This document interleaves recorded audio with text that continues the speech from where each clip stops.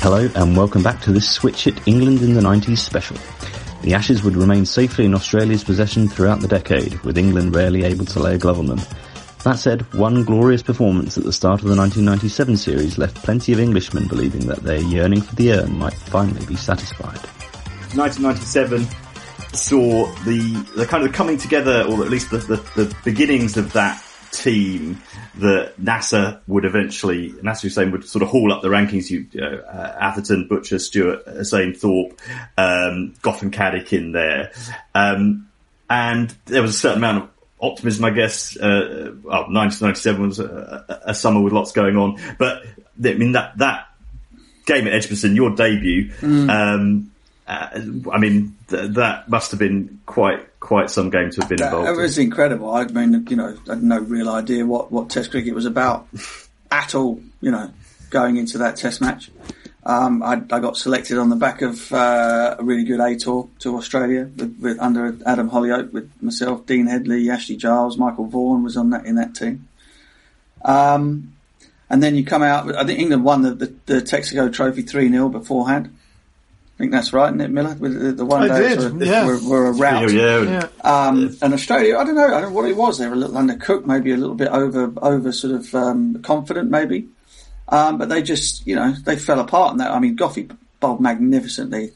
Didn't he knock over Mark Waugh, bowled him out off a no ball, and then nicked him off the next ball? I mean, might have been Greg Blewett, but yeah, it was. Blewett? Yeah, you're right. That's right. Nasser caught him diving to his left at third slip. There was the way he grinned at the top of his mark. He said, never mind the no ball. Never mind, I'll get him this time. Yeah, I mean, it was magnificent. Bowling was absolutely out of this world on that morning, and Australia all out for 110 just after lunch. The Hollies stand going ballistic. It was, I got my first touch of the ball, actually. Somehow I'd found myself at second slip, although I fielded there for Surrey and was pretty safe, to be fair. My first touch was a Nick, Mark Taylor, Devon Malcolm. He had a bit of a swish at a full one and real heavy nick, and it flew. I kind of somehow managed it burst through my hands and hit me straight in the chest and ended up straight back in my hands again. And I had a bruise there for the rest of the series. It hit me really up right in the right between the sort of pecs on the thing. And we were away. The Stewie's keeping wicket. I think obviously Athers at first slip, Nasser at third. And then we had the incredible partnership between Thorpe and Nass. End of day one, most of day two. And the whole Test match really was went our way. Mark Elam picked up wickets in their last innings. What else happened? We chased it. Taylor got his 100. Taylor then get 100 because he was under massive pressure going into that series, and obviously didn't get many runs in the first innings. They were bowled out for 110. He was copping it left, right, and centre, and he made a brilliant 100 in their second innings. And that's it. And we kind of romped to chasing whatever it was, 100 and something. Stewie not out. I think didn't Stewie keep wicket and bat 3 in that Test match? You might well have done, yeah. I think he did, because because we were one down. We chased. I was the one out. I think I hooked McGrath before. We got off to. We just decided we'd go out there and just belt it. You had 14 off 10 balls, Butch. So something like that. Yeah, I mean, Slater eat your heart out, scorching it around. And so we won by 1 wicket. So Alec must have been keeping wicket and batting 3. He was, yeah. Jeez. Just amazing. We were on the front page, it was kind of the summer of Britpop and all that kind of stuff. The Spice Girls, so we were they had us on as the Spice Girls on the front page of the Sun. 1-0 up in an Ashes series, and everything's going to be great. And then before you know it, McGrath's taken 7 for nothing at Lords and bowled us out for 100. And things go back to normal pretty quickly. That Test match, that would have been it would have been 1-1 for sure without the weather. And I managed to sort of I was 3 Test innings I'd had, so I walked out second innings at Lords. Second innings at Lords. Innings at Lords with the the paper saying, well, this is pretty much it. Butcher doesn't make a score here. He's done, and that's basically how it was. You got 2 Test matches if you were lucky. And Mark Taylor dropped me on naught, I think. But I'll never forget this. I nicked one off. So Paul Rifles bowling nursery end, and he's nipped one up the slope. Don't believe the slope, kids. Doesn't make any difference. The ball doesn't know it's a slope.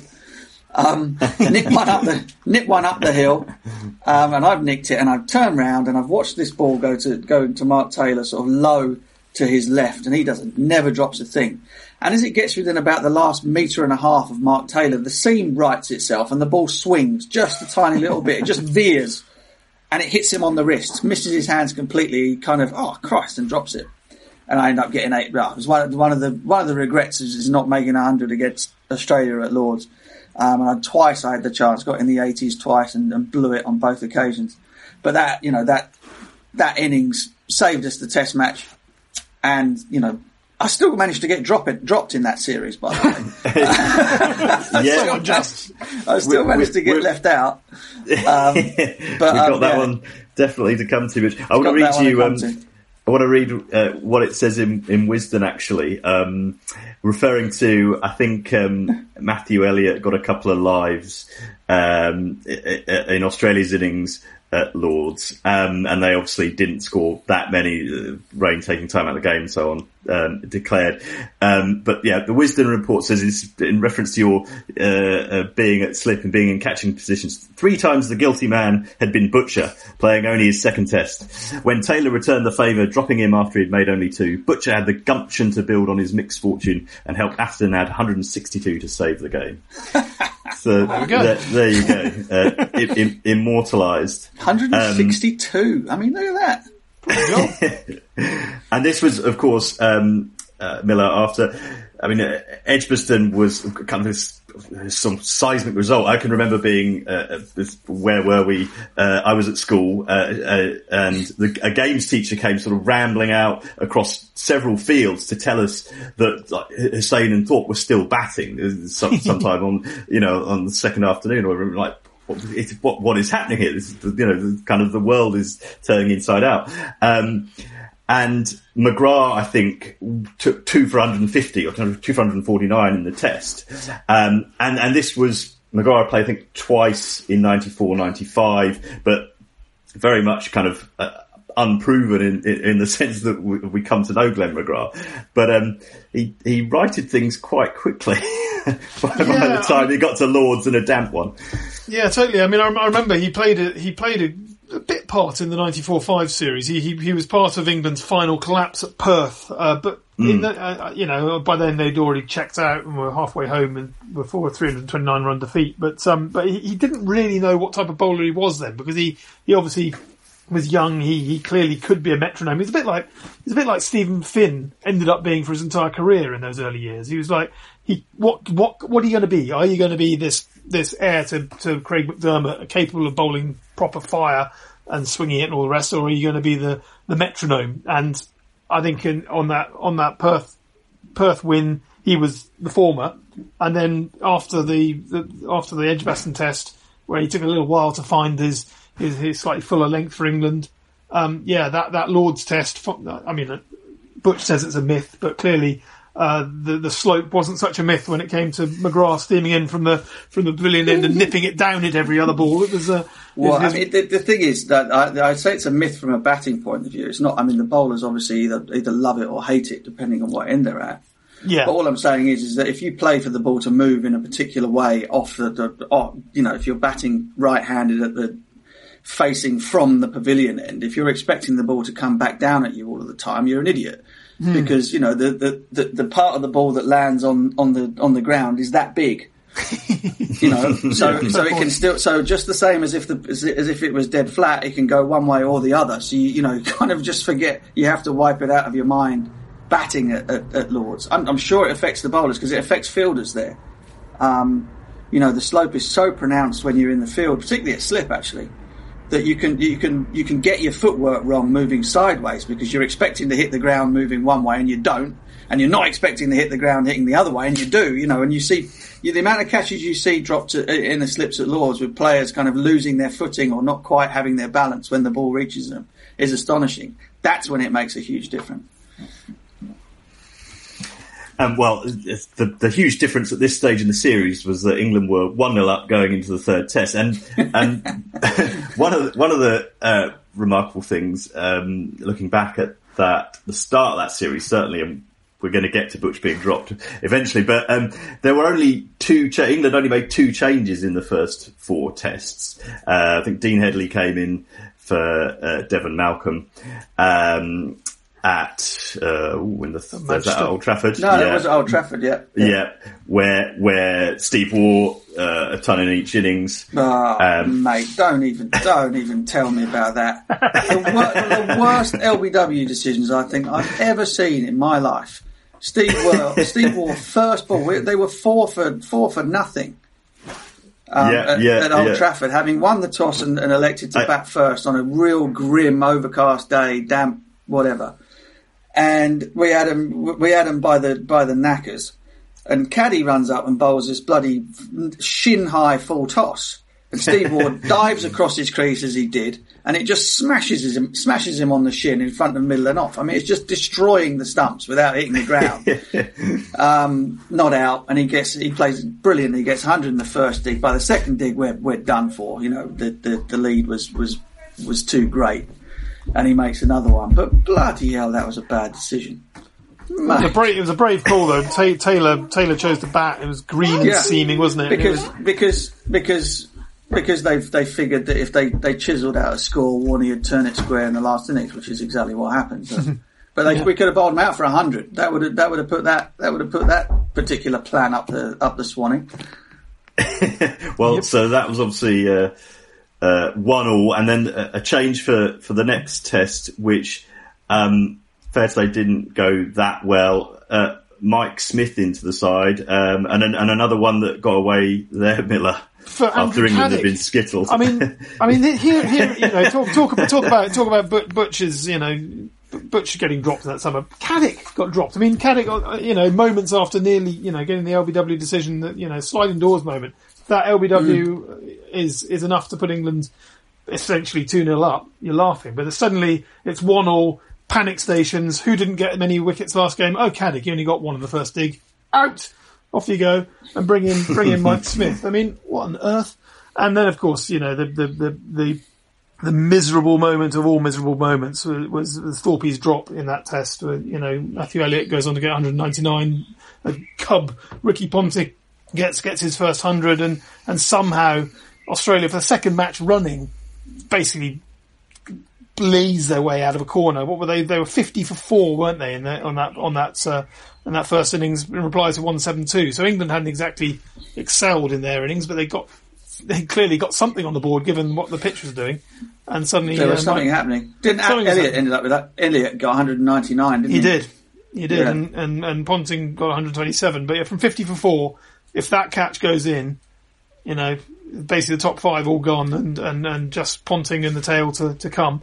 Once again, England are brawling. Instead, it's 501 for 9, and that's the end of another Ashes. Thanks very much. It's extraordinary. You look at in isolation at England's performances. I mean, as mentioned, they won 20 Ashes tests, I think, in the 90s, and lost 5, which basically it comes down a ratio of 4-1, which is exactly what you kind of imagine England's results were throughout that era. Was England lose 4 tests and then win 1. That's roughly what it comes down to. But Jason Gillespie took 7 for in that last innings, didn't he? I see. Yeah, he did. He bowled like the wind down the hill at Headingley.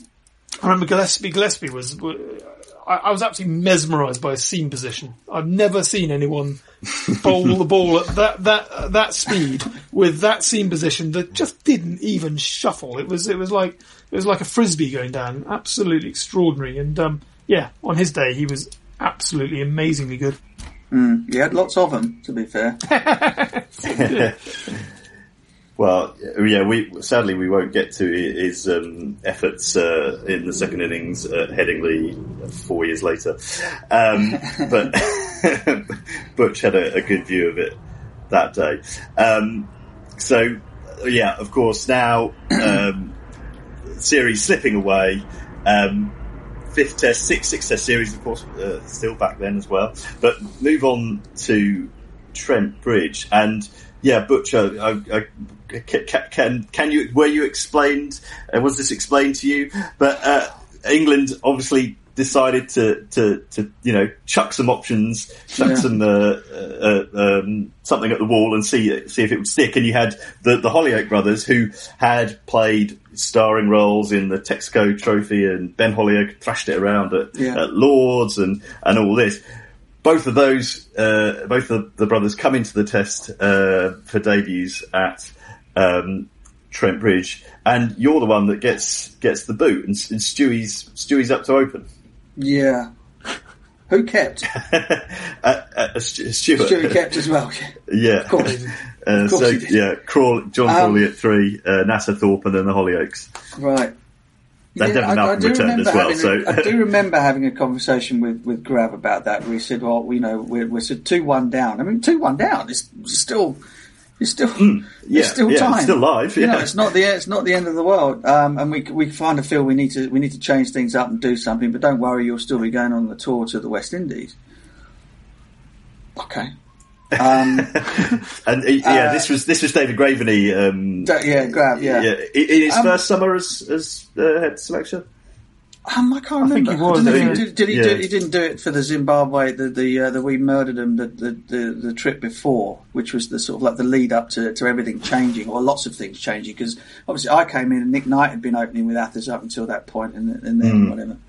Bumble took over. And Lord McLaurin came in and so that was as well. Yeah, that was the rationale. But then because I kind of, you get dropped in the middle of the series like that, and I got 50 at Lords, I got 50 in the next innings at Old Trafford, and then nothing at Headingley.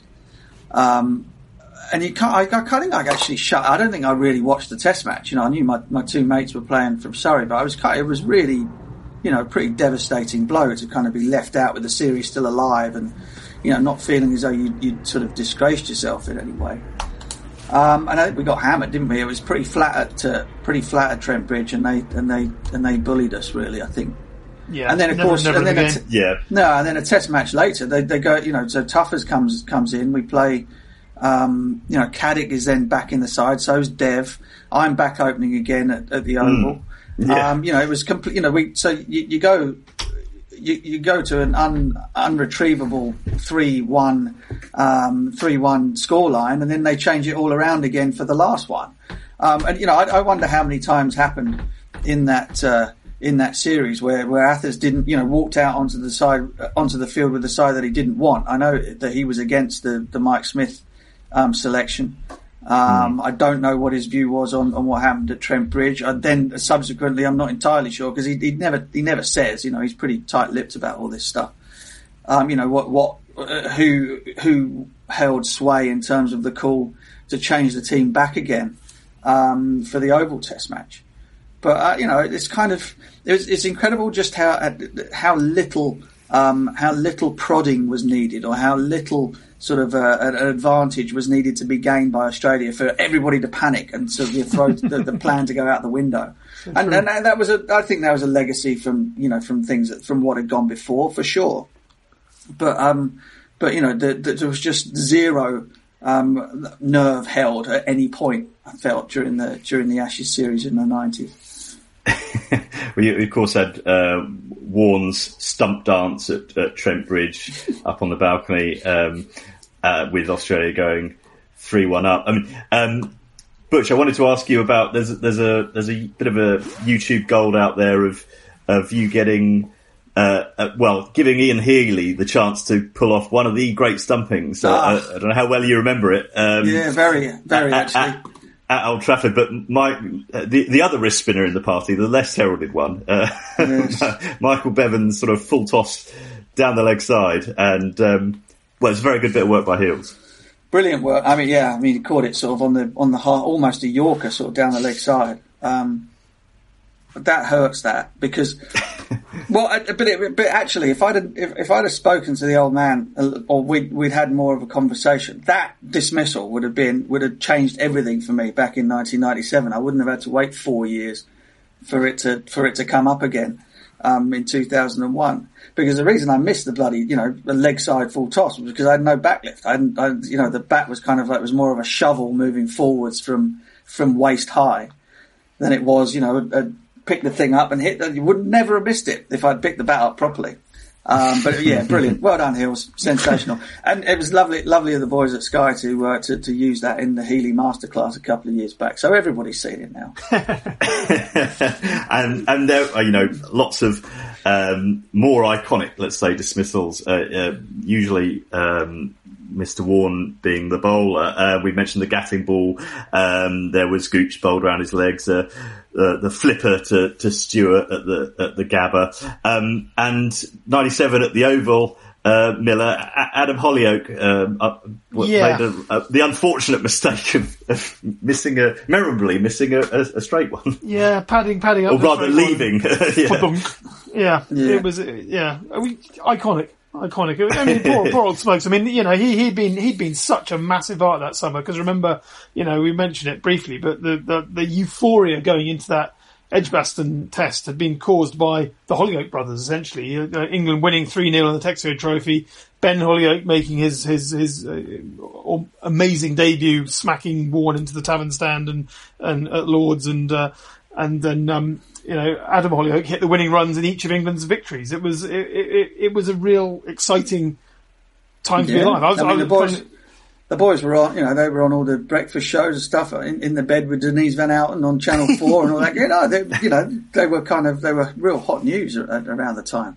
And I suppose the one consolation for Smokes getting done by leaving that straight one was that Ian Bell did the same thing, a few years later. So he wasn't the only one to be made look a mug by the Warne stuff. England's new hope, it was snuffed out pretty quickly. But Miller, still a memorable win at the Oval with Caddick and Tufnell sharing 19 wickets, I think, between them. Yeah, I mean, there were some weird and extraordinary victories for England in that decade, but this one took the biscuit. I mean, 180 and 163 England got in their two innings and somehow won. I mean, that's the, you see that sort of scoreline, that sort of throwback to 1885 or something. It's absolutely mad. It was an 1885 pitch. It was an absolute stinker. It was real bad. It was so dry. It was not a good surface. I remember sort of like walking out there to play, because I came back for that test match and thinking, great, I'm back at home. I kind of got a fair clue of how to play here. And sort of like the first 3 or 4 overs, I was just like, could not locate the middle of the bat at all in defence or in doing anything else. The ball just seemed to be hitting the bat in weird places. And subsequently as the game goes on and the innings go on, you realise why. It's just because it's just hitting the ground and just taking pieces out of it and stopping and doing all that kind of stuff. And so, yeah, brilliant. I mean, I guess if you were going to beat a side that was kind of better than you over the time, then if you played on enough bad pitches, you'd get the right side of it every once in a while. And of course, them batting last ended up being significant because by then it was an absolute minefield, and who better than the Cat to exploit it? What was your view heading back after your second innings, LBW to Mark Waugh? The commentary suggests it was a touch leg side. No, it was definitely going down. I had a massive problem with batting at the pavilion end when Mark Waugh came on. The ball just kept going up into the. They had those temporary stands back there at the Oval. It wasn't the sort of the OCS thing now, and they had all these temporary hospitality boxes and stuff. And he went round the wicket, and I thought, geez, I've not seen that. And then it went up again, and I've not seen that. And I was kind of like, oh dear, this is good. This could be a bit of a problem. So again, I missed another bloody full toss and got given out OBW down the leg side. Oh dear. But never mind, we won the game. It was great fun sprinting off the ground and teething the stumps and having a good celebration with, Thorpe was playing, Stewie in the side, Adam. So there was a few Surrey boys knocking around. And Tough is always good value when he's had a good day. So there was a good laugh. 3-2. It probably was a little bit flattering for us in the end. But Caddy again just showed what a great bowler he was. He pretty much had to bowl most of that innings from the Vauxhall end just because we had so few runs to play with. And he bowled quite brilliantly that day. Well, he bowled very well in 1997 at the Oval. Miller, 2 years later or 18 months later, England back off down under. This time, Stewart is the captain, Alex Stewart is the captain, and Graham Gooch is there again as the team manager. So you've got Gooch and Stewart having another crack. But Andy Caddick doesn't make the trip this time. Absolute travesty. I mean, I was very slow to warm to Caddick as an England cricketer, because I think he was very slow to warm to England cricket, to be perfectly honest.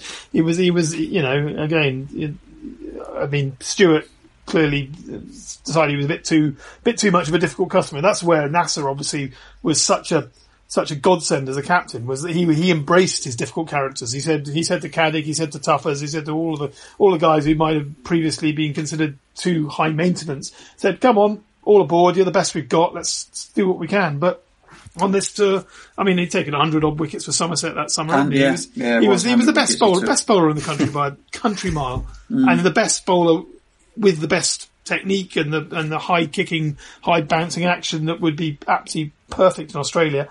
It was a travesty to overlook him, and it cost England, because that, of all the series that England played in that decade, 1998 was the closest England came to winning, and to my mind they still should have got a share of the series, but for Simon Torval's stinker at Sydney.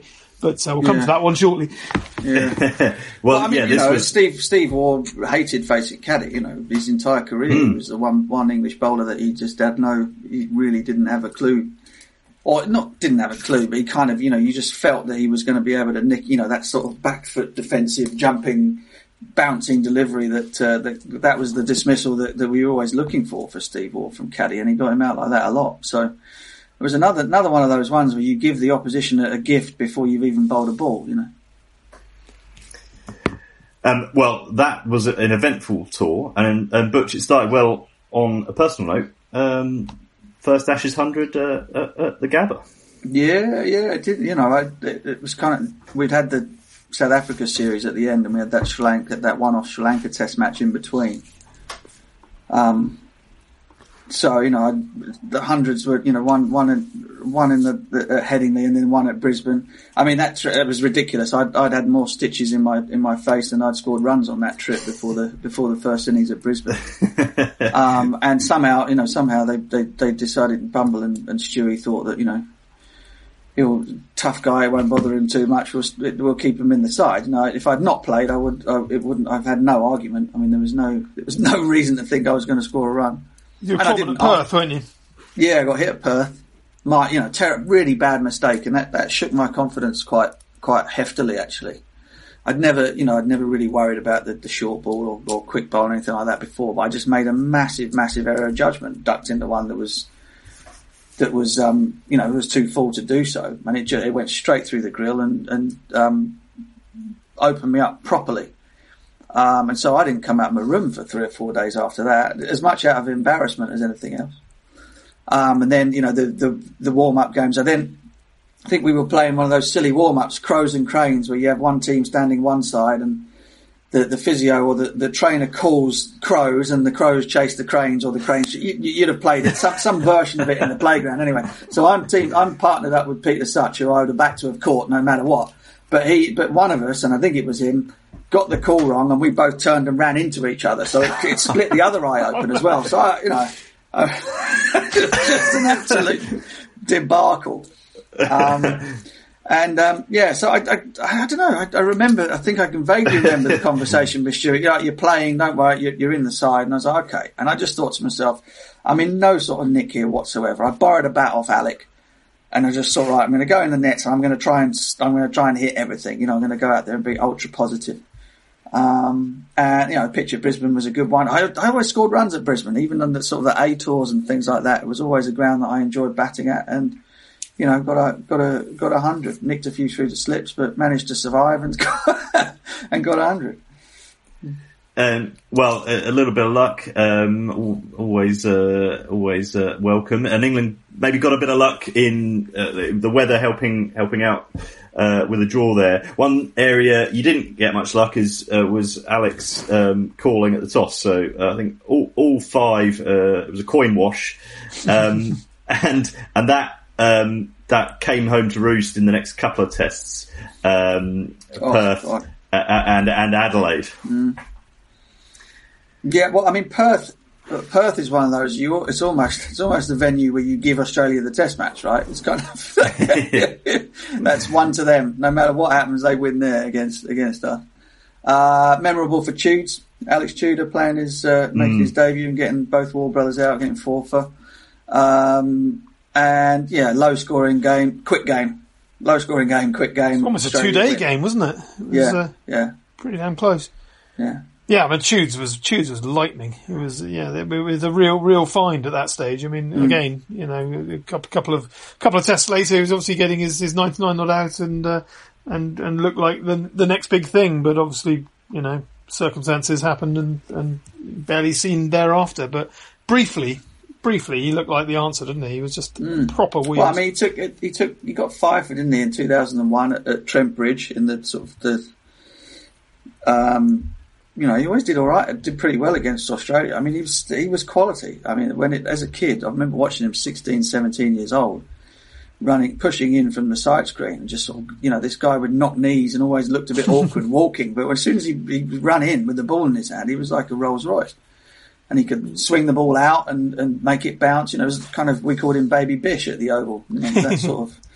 And of course, he had ended up with all sorts of injury problems that stopped him from being able to get that ball to move away from the right hander and all the rest of it. And, he never fulfilled, the potential that he had. But it was another, there were so many bowlers like that for England throughout the decade. I know, Miller, you mentioned Gus so many times, but if Gus had bowled the same amount of overs, for England as Glenn McGrath bowled for Australia, as opposed to how many overs Glenn McGrath bowled for New South Wales as Gus Fraser did for Middlesex, then the careers would have been similar, I think.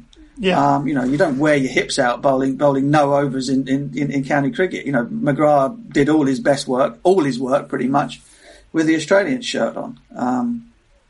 And England had plenty of talented boys. I mean, you mentioned Dean Headley. Fantastic cricketer. Would have been awesome for England on the subcontinent. And obviously with the Kookaburra ball, reverse swing, got it up there and full, was slippery bouncing, could bowl long spells, all that kind of stuff. His back was done because he bowled, he did all his bowling for Kent. And there are so many others like that, that you could mention throughout the decade. England, a familiar script we're following here. By this stage, it's we're towards the end of the decade. We're midway through this series. Another toss lost in Adelaide. Justin Langer scores 100. 2-0 down, 2 to play. Ashes retained, and then comes this debacle of a tour match, famously Miller in Tasmania, where. I think Athers captains the team, and the game is sort of meandering towards a draw, and suddenly there's a declaration on a whim. Australia A are set 376 to win, and they knock them off 1 down in 55.2 overs. Yeah, absolute carnage. Everyone's not too happy. Yeah, most of all Gus, I believe. A great story, Butch will have to corroborate this, was Darren Gough wandering into the dressing room with a Santa hat and a big bag of presents. Is there any truth in this one? Yeah, I've got something for you here, Gus. He said, ho, ho, ho, and he goes, your bowling figures or something. I mean, it was horrendous. The only reason that we made a game of it was because Australia A could not play. All of their bowlers were injured. And Athers was stand-in captain, and he was, let's have a contest. And everyone was like, you've got to be kidding. Bumble was absolutely furious. He said, it's not our fault that they've got Alan Border on the park and all the rest of it. This pitch is flat as anything. Don't give them anything. So we go out there and play. And our boys, Corky, Tudes, Gus. I mean, that pretty much finished Gus off. That was him done. They just got absolutely slaughtered by Greg Blewett and Greg Blewett, 230 not out from 180 balls. And Richards, I don't even remember who he was, 138 not out from 143, but absolute carnage. Nasty. And so we all sit in the dressing room at the end of it. Bumbles won't speak to anybody, he's gone. He's completely thrown his toys out of the pram. And of course Goffey comes in dressed as Santa with his bowling figures gag. And I'm literally, people are wanting to kill each other in that dressing room. Because not only was not only had the, things were not going great and you losing in Australia, you're copying it from left, right and centre. But, there were lots of people wondering why, wondering whether or not that they should have been the ones to have been given the game off. Certain people went off and swanned about and, we didn't see him at the ground for 3 or 4 days. Others were playing and toiling, and we'd just given these guys a victory for no reason whatsoever, And of course we got absolutely hammered in the press and then incredibly we go to Melbourne, all the families turn up, and win a bloody test match, just ridiculous. One of the great, England, Ashes wins, Milo Stewart gets the Ashes 100, elusive 100, moved up to open, and then, over to, what was that? Sorry, say that again. Stewie gets his 100 at opener. As an opener without keeping wicket. Yeah. Warren Hegg comes into the team. And then Dean Headley, does the business in the final innings. Yeah. I mean, just talking about Stewart briefly, I mean, one of the great travesties of the decade was the fact that Athers and Stewart, between them, got 100 against Australia. 100 each. I mean, it's just, makes no sense at all, given everything else. But yeah, it was a magnificent innings. Force majeure, really, because England, once again, on their chin straps, they had to do something to shore up a floundering tour, and so they reunite the old guard and get Athers and Stewart up top, bat first, and Athers fell in the first over, didn't he? So he did, yeah. I was greeted by a laughing gnome at Ian Healy because I was put down. I got knocked down to 3. He just he waited for me as I walked out in the first over. He said, "It's no easier than number 3, Butch." No, but I think you got duck as well, didn't you? So I think I might have done, yeah. Yes, two for 4. Got a duck in the first innings, and then got caught in Michael Slater's jumper in the second at short leg. One of the great for dismissals. How hard did you hit that sweep? Yeah, hard. Yeah, right out the screws. And Slats just took it in the gut. I mean, this is also a memorable Miller for Mark Ramprakash, who had a sort of under the radar, a very good sort of record against Australia. Certainly in the 90s, he averaged 44. He got that 100 in 2001. 2001, yeah. But made runs here, and then the catch to sort of spark England Langer, in the second innings. That pull off Langer, an absolute screamer. Square leg, yeah. Extraordinary. But yeah, I mean, Ramps had a quietly very impressive tour. I mean, in the debacle at Perth, I think he got 47 odd out when no one else could lay a bat on it on a flyer. And the 63 here that, obviously gave Stewart the support required to get a score on the door. But yeah, I mean, once again, it looked like this game was gone. I mean, Butch will remember better than I will, but that final session was what was it, about nearly 4 hours, wasn't it? 4 hours, yeah. For various reasons.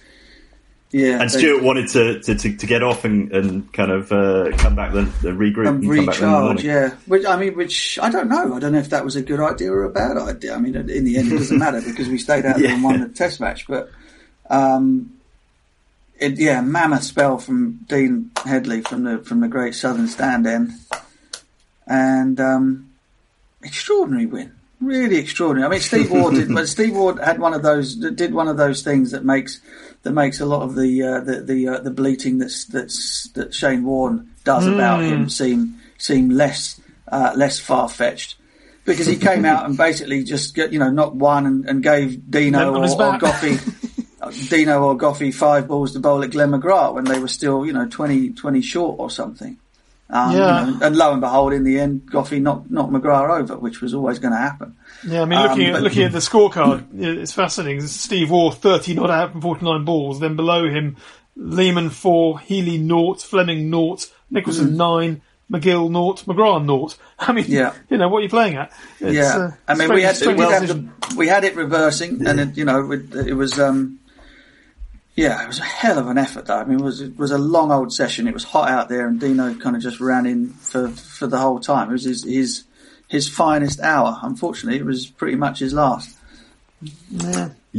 The sad story of Dean Headley's international career, and then the tour took a sort of familiar roller coaster dip towards the finish at the SCG, a bit of a sort of a brawl of a test match, and one Miller, which Michael Slater left his mark on again, albeit with help from the umpire. I think you've already referred to. I mean, I know that umpires make mistakes and all the rest of it, but when it's a third umpire in the early days of umpire technology, and you've got the time and the space to make a decision, and maybe it's not complete information, but you extrapolate data, don't you, from incomplete information. You can see one frame, the bat isn't across the line and the ball is near the stumps. The next frame, the bat is over the line, the stumps have been obliterated. In between whiles, there's clearly a moment where the bat is not across the line and the stumps have been obliterated. And for some reason, he refused to give a decision that was out by, I would say, 6 inches, and I'm probably being generous. I was standing square leg. He was out by a foot. Yeah, I mean, it was horrendous. It was it was one of those that you don't need to. He was so, you could tell he was struggling from the moment that he turned to come back, and all it needed was for the throw to be good, and he was gone. But and then he went, and then he played like God, and again on a pitch that turned square. Sachi bowled pretty well. Nobody else really was able to get a bat on it, and he just kept running down the pitch and belting it against the spin over extra cover, over long off. He just played absolutely magnificently, and it was the difference. But it made the difference between us chasing what we ended up. They set us 280 or something, which was just, it might as well have been 500. Yeah. But I mean, it's one of the great remaining stats in world cricket. The Bannerman. It's the fact that Charles Bannerman is the guy who still holds the highest percentage of runs scored in a single innings, and that was the very first innings ever played in Test cricket. It's one of those extraordinary flukes of stats that make you think that actually stats have a life of their own and a deeper meaning and all the rest of it. And Slater, nobody has come closer than Slater in that innings. 123 out of 184, which is 60%. It's just mad. Next highest is 24, and no one else got into double figures. He was absolutely on a different plane.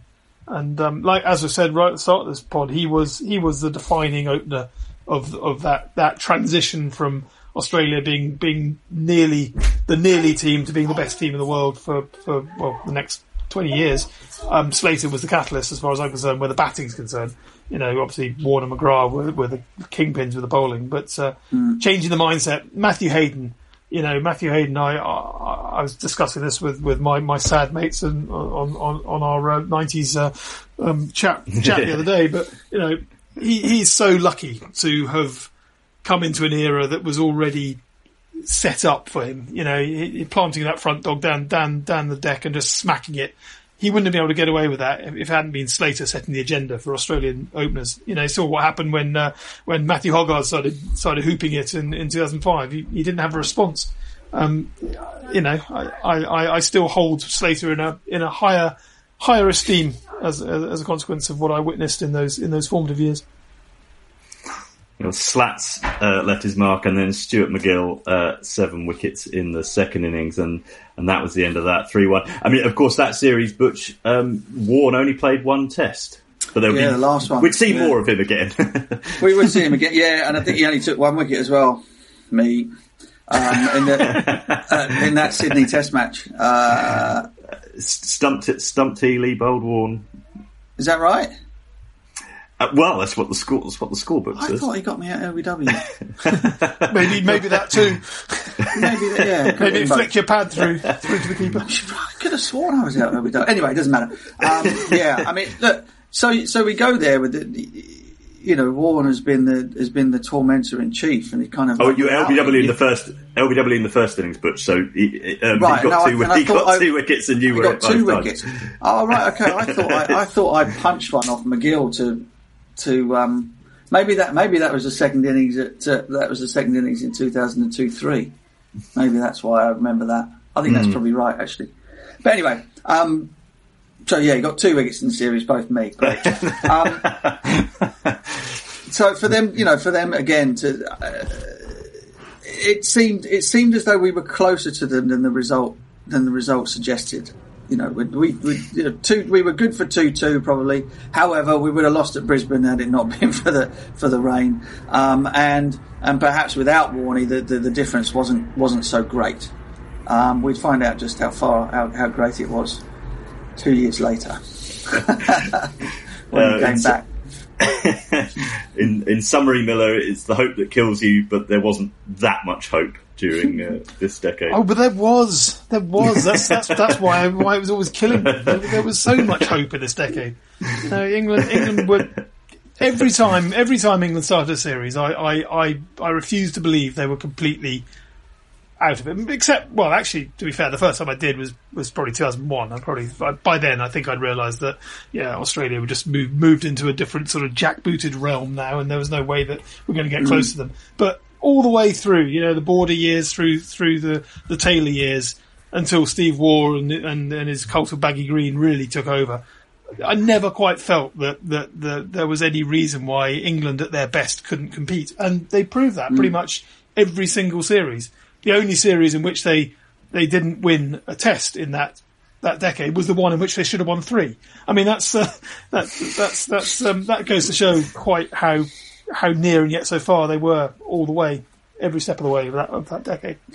I'll let you into a little secret. I think that the issue was the whole time was that really and truly that whichever 11 players that you put in the dressing room over the period of that decade, none of them really believed that you were kind of quite good enough to beat them. I think that was always the problem. That you would find yourself in positions where you might win a game by accident. They'd have a massive collapse and boom, you win the match, like the Oval or whatever it might be. Or at Melbourne, that again, you kind of like, we really ought not to have won that game, but we did. Any time where it was 0-0 or where the situation or the conditions or wherever were equal, I don't think you ever really started thinking we're going to beat these guys. We're going to make 450 batting first and bowl them out. Blah blah blah. It just the feeling that you would get in the dressing room was that everyone was pretty much trying to see if they could play the next one. And I don't blame anybody for that. That was that it was borne out that you needed to have that sort of that selfish instinct by the fact that people got dropped so often. So and the difference in that feeling in the dressing rooms that I was in those 2 Ashes series, and then subsequently probably after between the 2002-03 Ashes and then my last Test match in South Africa, the 2004-05, was that we went out there and genuinely you'd look around the dressing room and everyone thought we were going to win. We all thought we were going to win. It might not be your day, but it'd certainly be somebody else's. And there was that idea that you go out there and you slug it out. But when it came down to it, we'd win.